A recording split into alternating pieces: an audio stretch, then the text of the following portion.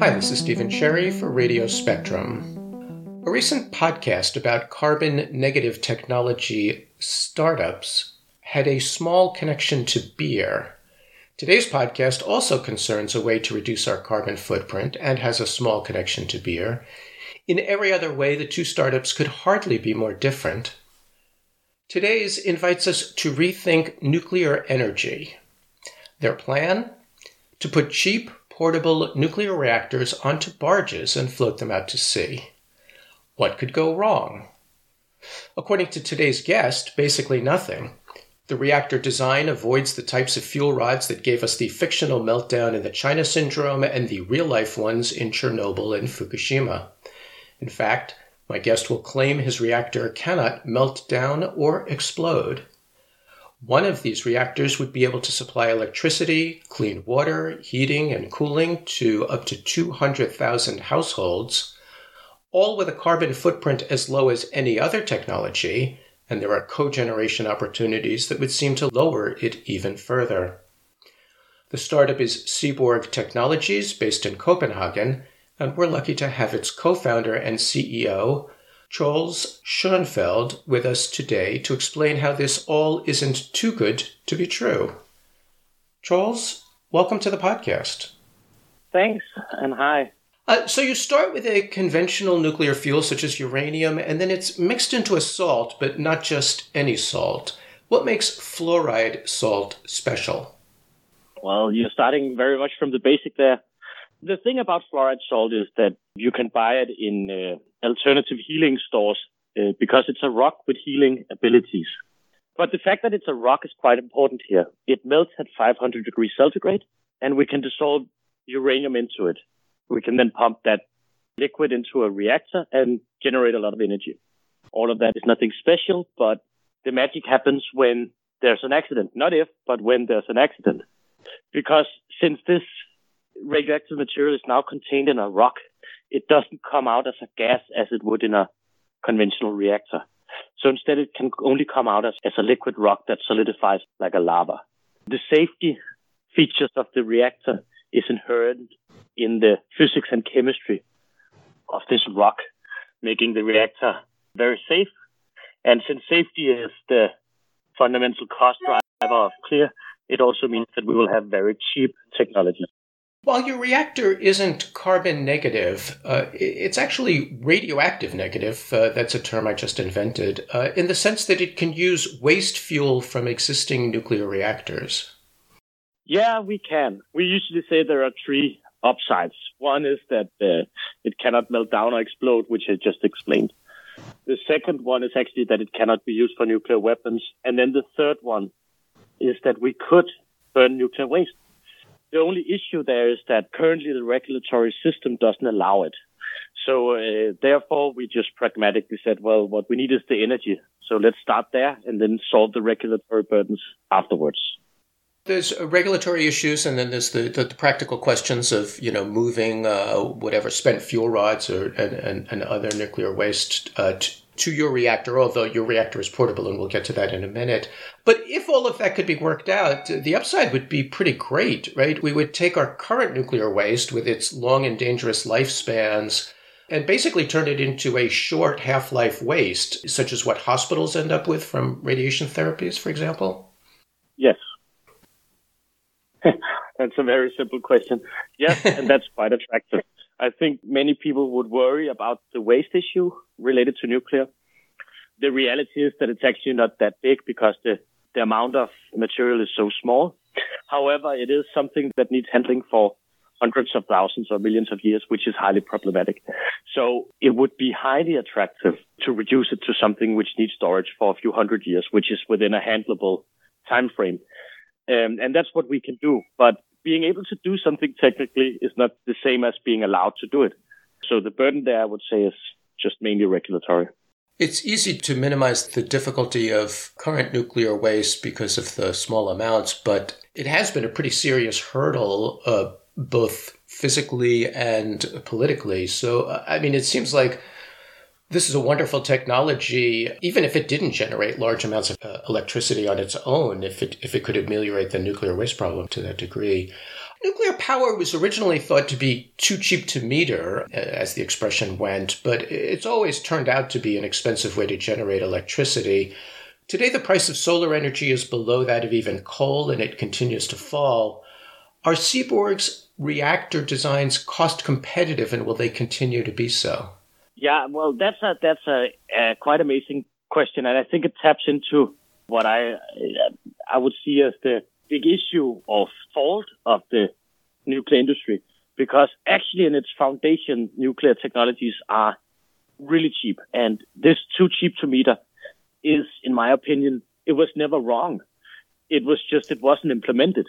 Some tech choices were made early on in the nuclear history that made us venture down a road where you have very unstable, high-pressure systems that needs constant monitor and control, and where the consequence of an accident is, now I don't know what word to use here because dire is not big enough, but aggravating. Catastrophic comes to mind. Yeah, catastrophic. If you have an accident, you have a gas leakage that drifts for thousands of kilometers, and all you need to do is not breathe, which is problematic.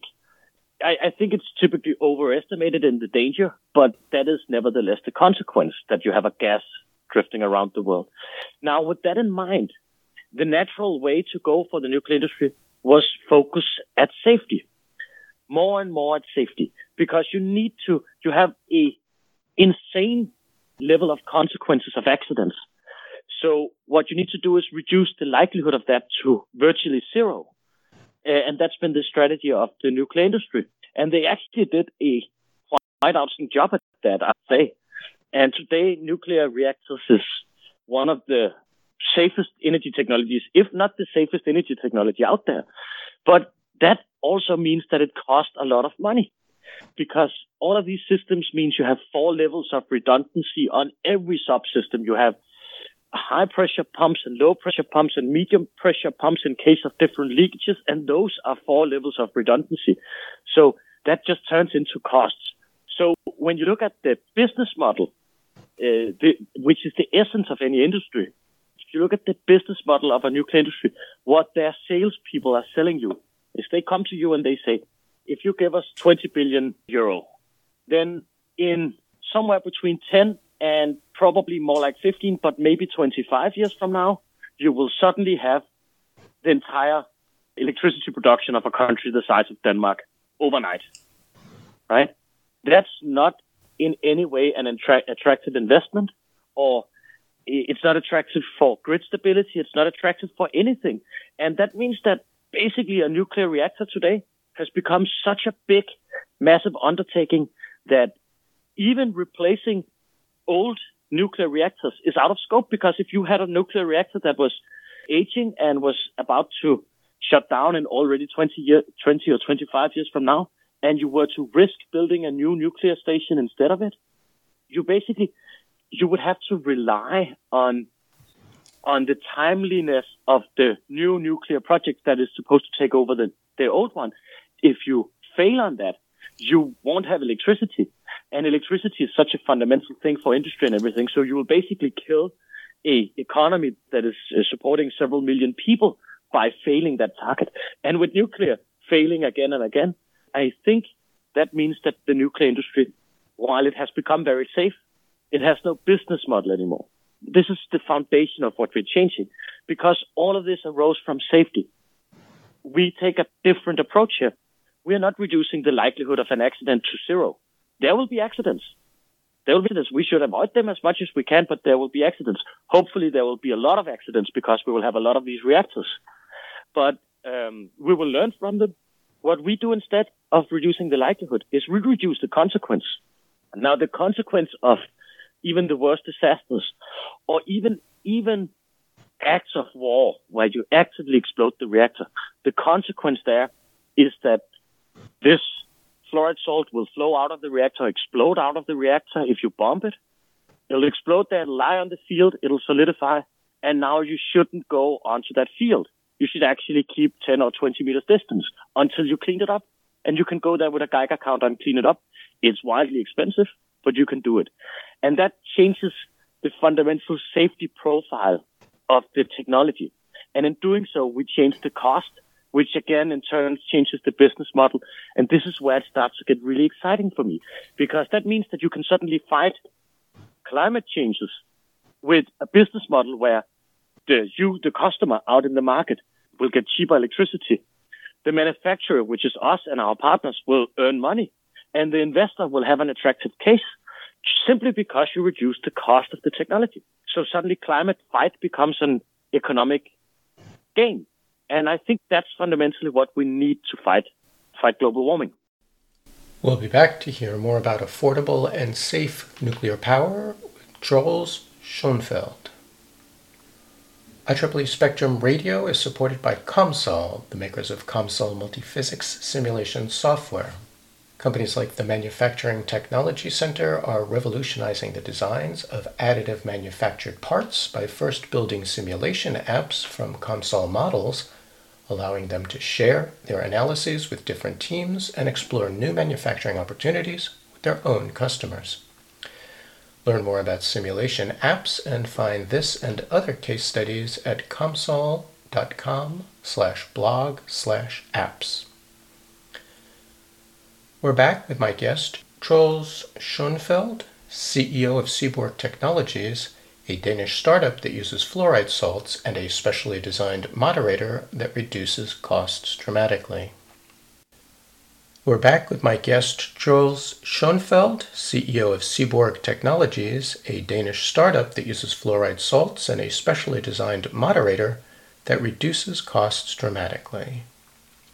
Troels, you have a calculation that claims that your nuclear power is as green as wind energy and greener than solar energy. How does that work? That's actually not our calculation. It's a assessment, I think, by UN or somebody, where they assess the energy production and their related CO2. I mean, you always need mining, right? And with the amounts of energy we can produce in a very little amount of material here, or that is not only us, that's actually also nuclear in general. With the amount of energy you get per use of material, you have very, very low mining requirements. Actually, you have way lower than you would if you were to place wind and way, way lower than solar. In that way, nuclear in general is much cleaner than any other energy technology we know of today. And then on top of that, because we are getting smaller and more agile, we get even cleaner than that. But yeah, there's always mining, right? The idea of molten salts in a reactor isn't entirely new. Why is it commercializable now when it wasn't before? It's a good question. If you read up on the projects that has been done in history, there was like the first reactor of this was done for the military for 8 days it operated in mid-50s. And then in the mid-60s, one went online for 5 years. And then China had one operating for a little while in the early 70s.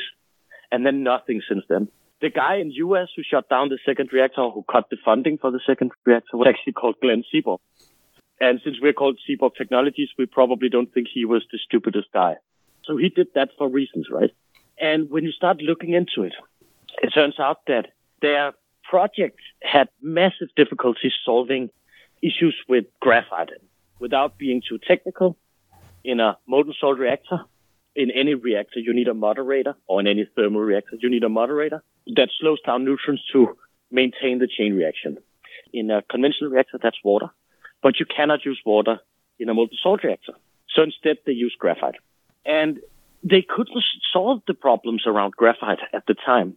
If you watch the series Chernobyl, you probably also know that graphite is flammable and can be a big issue. There are things there that are not that good. But the sum of it all, they couldn't get graphite to work.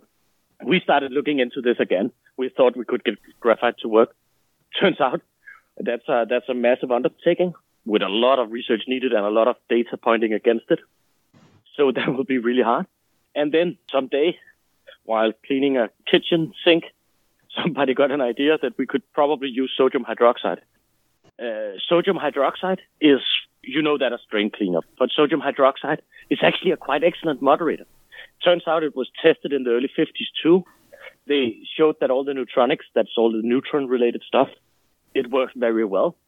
It's very good put into a reactor. The only issue is that it's highly corrosive.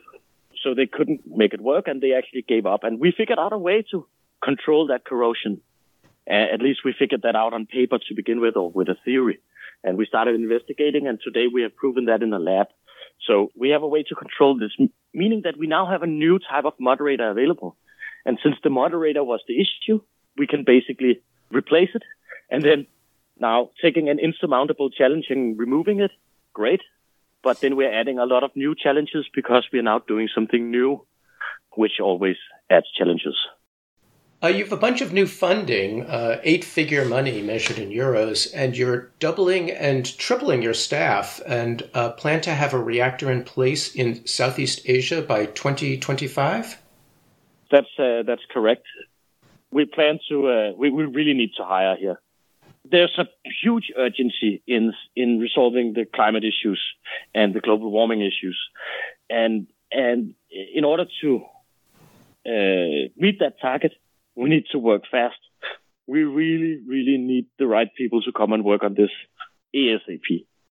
You would like to have a reactor in place in Southeast Asia by 2025? Well, yeah, that's our goal. But the thing is that you would like to have a reactor there by 2025, because if we don't do that, I mean, we are going to burn this planet. The thing about Southeast Asia is that they are on equator. And if you know something about geophysics, you know that on equator there's no wind or no significant wind. And then they are on islands. So, and it's small jungle islands, many of them. So they cannot really rely on solar because most days are clouded. And they don't have any high altitude rivers. There's no jet streams or anything for future technologies to take over. There's basically nothing. They have coal, gas, and nuclear. Now, with nuclear today being the most expensive and most cumbersome of all the potential solutions, they basically have the choice between gas and coal. If nobody solves that within the next few years, there's almost 1 billion people in Southeast Asia. And the energy release they will need from coal and gas is comparable to the energy release from the world today. So even if we manage to decarbonize the other half of the globe, they will produce the same amount of electricity with no alternatives. So the thing is, I want it in 25. We think we can do it in 25. But everybody absolutely needs it to be done now, as soon as possible. If 25 is a long time to wait, there's no chance we could do it earlier. But we can't afford to be much delayed as a planet. Yeah, we should be clear, that's 1 billion people, not counting China and India. And I will say that's only a niche market, right? Because that it sounds a little bit insane that you have 1 billion people in a niche market. But currently 1 billion people on this planet have enough electricity. And there are more people that are completely without electricity than actually has enough. And those people are actually, in general, placed around the equator. A lot of those are placed around the equator and in tropical zones where you have these climate problems and where you don't have rivers as we do in US and Europe and China. So basically more than half of the world's population, they cannot rely on renewables. No matter how big developments happen and how good we make them and how cheap we make them, they will only belong in the right climate. So it stretches far outside Southeast Asia. The thing about Southeast Asia is that they are economically booming these days. So they are very interesting and they need to solve the problem now. Then we will solve the rest of the world afterwards. Now, we haven't talked about the portability of these reactors, but that's also an element here when we talk about Southeast Asia. Portability or modularity or whatever people prefer to call it. I would just call it agility. In the energy market, in general, you have big, heavy objects. I mean, a windmill is not that big, but it is pretty big. It's not a small thing to transport around, and once it's there, it's not going to be moved, right? So the energy market is fairly static. And we're building on barges. So that means that you will suddenly get mobility in the market. And I would call it agility. And you are also enabling new production pathways. So you can, for example, we are planning to use shipyards in Korea, meaning that you can leverage existing supply chains that have massive amount of production capacity and that has high quality, high consistency, high delivery efficiency, and that exists today. You can utilize those existing supply chains to manufacture your products, meaning that we could start in mass production, basically. if you want us to build not one reactor to start with, but 1,000, we could start by building 1,000. That will take like 3 or 4 years on these shipyards. So it's basically unroofed in how fast you can scale it. And then because it's a barge, it can be moved to anywhere with water. And anywhere with water is like the sea, but also big rivers or even small rivers. So something like 95% of the world population we can reach from with this kind of deployment, and especially on island regions such as Southeast Asia. I find that kind of revolutionary, and it will change the entire energy market because this is not something you can do with other technologies. In part, you can do it with car batteries and solar cells and stuff like that. You can move that around, but not on big scale, not enough to industrialize a city. So this is kind of a new thing. You have a PhD in nuclear physics, and I've heard you joke that as CEO you don't get to use it very much. Your being at a startup at all is a bit of an accident, as I understand it. You were about to take a job at the International Atomic Energy Agency, the IAEA. Oh, what happened? Well, that wasn't me, actually. That was my CTO. But yeah, the rest is correct. I have a PhD in nuclear physics at the European Spallation Source, where I specialized in advanced moderators. I thought I was going to be a scientist, so I really wanted to continue after my PhD with postdocs. But then as you said, we brewed beer, and we got so good that I could get incredibly drunk enough to found a company. And then instead of waking up with hangover, I woke up with a company and also hangovers. But so that took me down another path. So when I was done with my PhD, I actually had a couple of postdoc offers, which had been my dreams for a decade. But instead, I went all in on Seaborg, full-time, no salary, working from my bed at home because I couldn't afford a table. But that's how it works. Well, I promised everyone a beer connection. I'm glad we finally got to it. Well, Troels, unlike many people of my generation, I'm not predisposed against nuclear power. In fact, my father was a mechanical engineer who worked on the water flow systems of nuclear power plants for the last half of his career, including the 2 never-finished plants of the Washington State Public Power Supply System. If nuclear power can be made safe, and that includes its waste, then it can be an important contributor to the shutting down of our fossil fuel-based generators, which can't happen soon enough. So I wish you and Seaborg all the best of fortune, and I thank you for joining us today. Yeah, thank you. We've been speaking with Troels Schoenfeldt, CEO of Seaborg Technologies, a Danish startup with a plan to build safe and effective nuclear reactors based around molten salts. Spectrum Radio is supported by ComSol, makers of mathematical modeling software. I'd like to personally thank ComSol for its many years choosing Spectrum as a way to connect and communicate with engineers. Radio Spectrum is brought to you by IEEE Spectrum, the member magazine of the Institute of Electrical and Electronic Engineers, a professional organization dedicated to advancing technology for the benefit of humanity. This interview was recorded 23 February 2021 on Adobe Audition via Microsoft Teams. Our theme music is by Chad Crouch. You can subscribe to Radio Spectrum on Spotify, Stitcher, Apple, Google, or wherever else you get your podcasts, or listen on the Spectrum website, which also contains transcripts of all our episodes. We welcome your feedback on the web or in social media. For Radio Spectrum, I'm Stephen Cherry.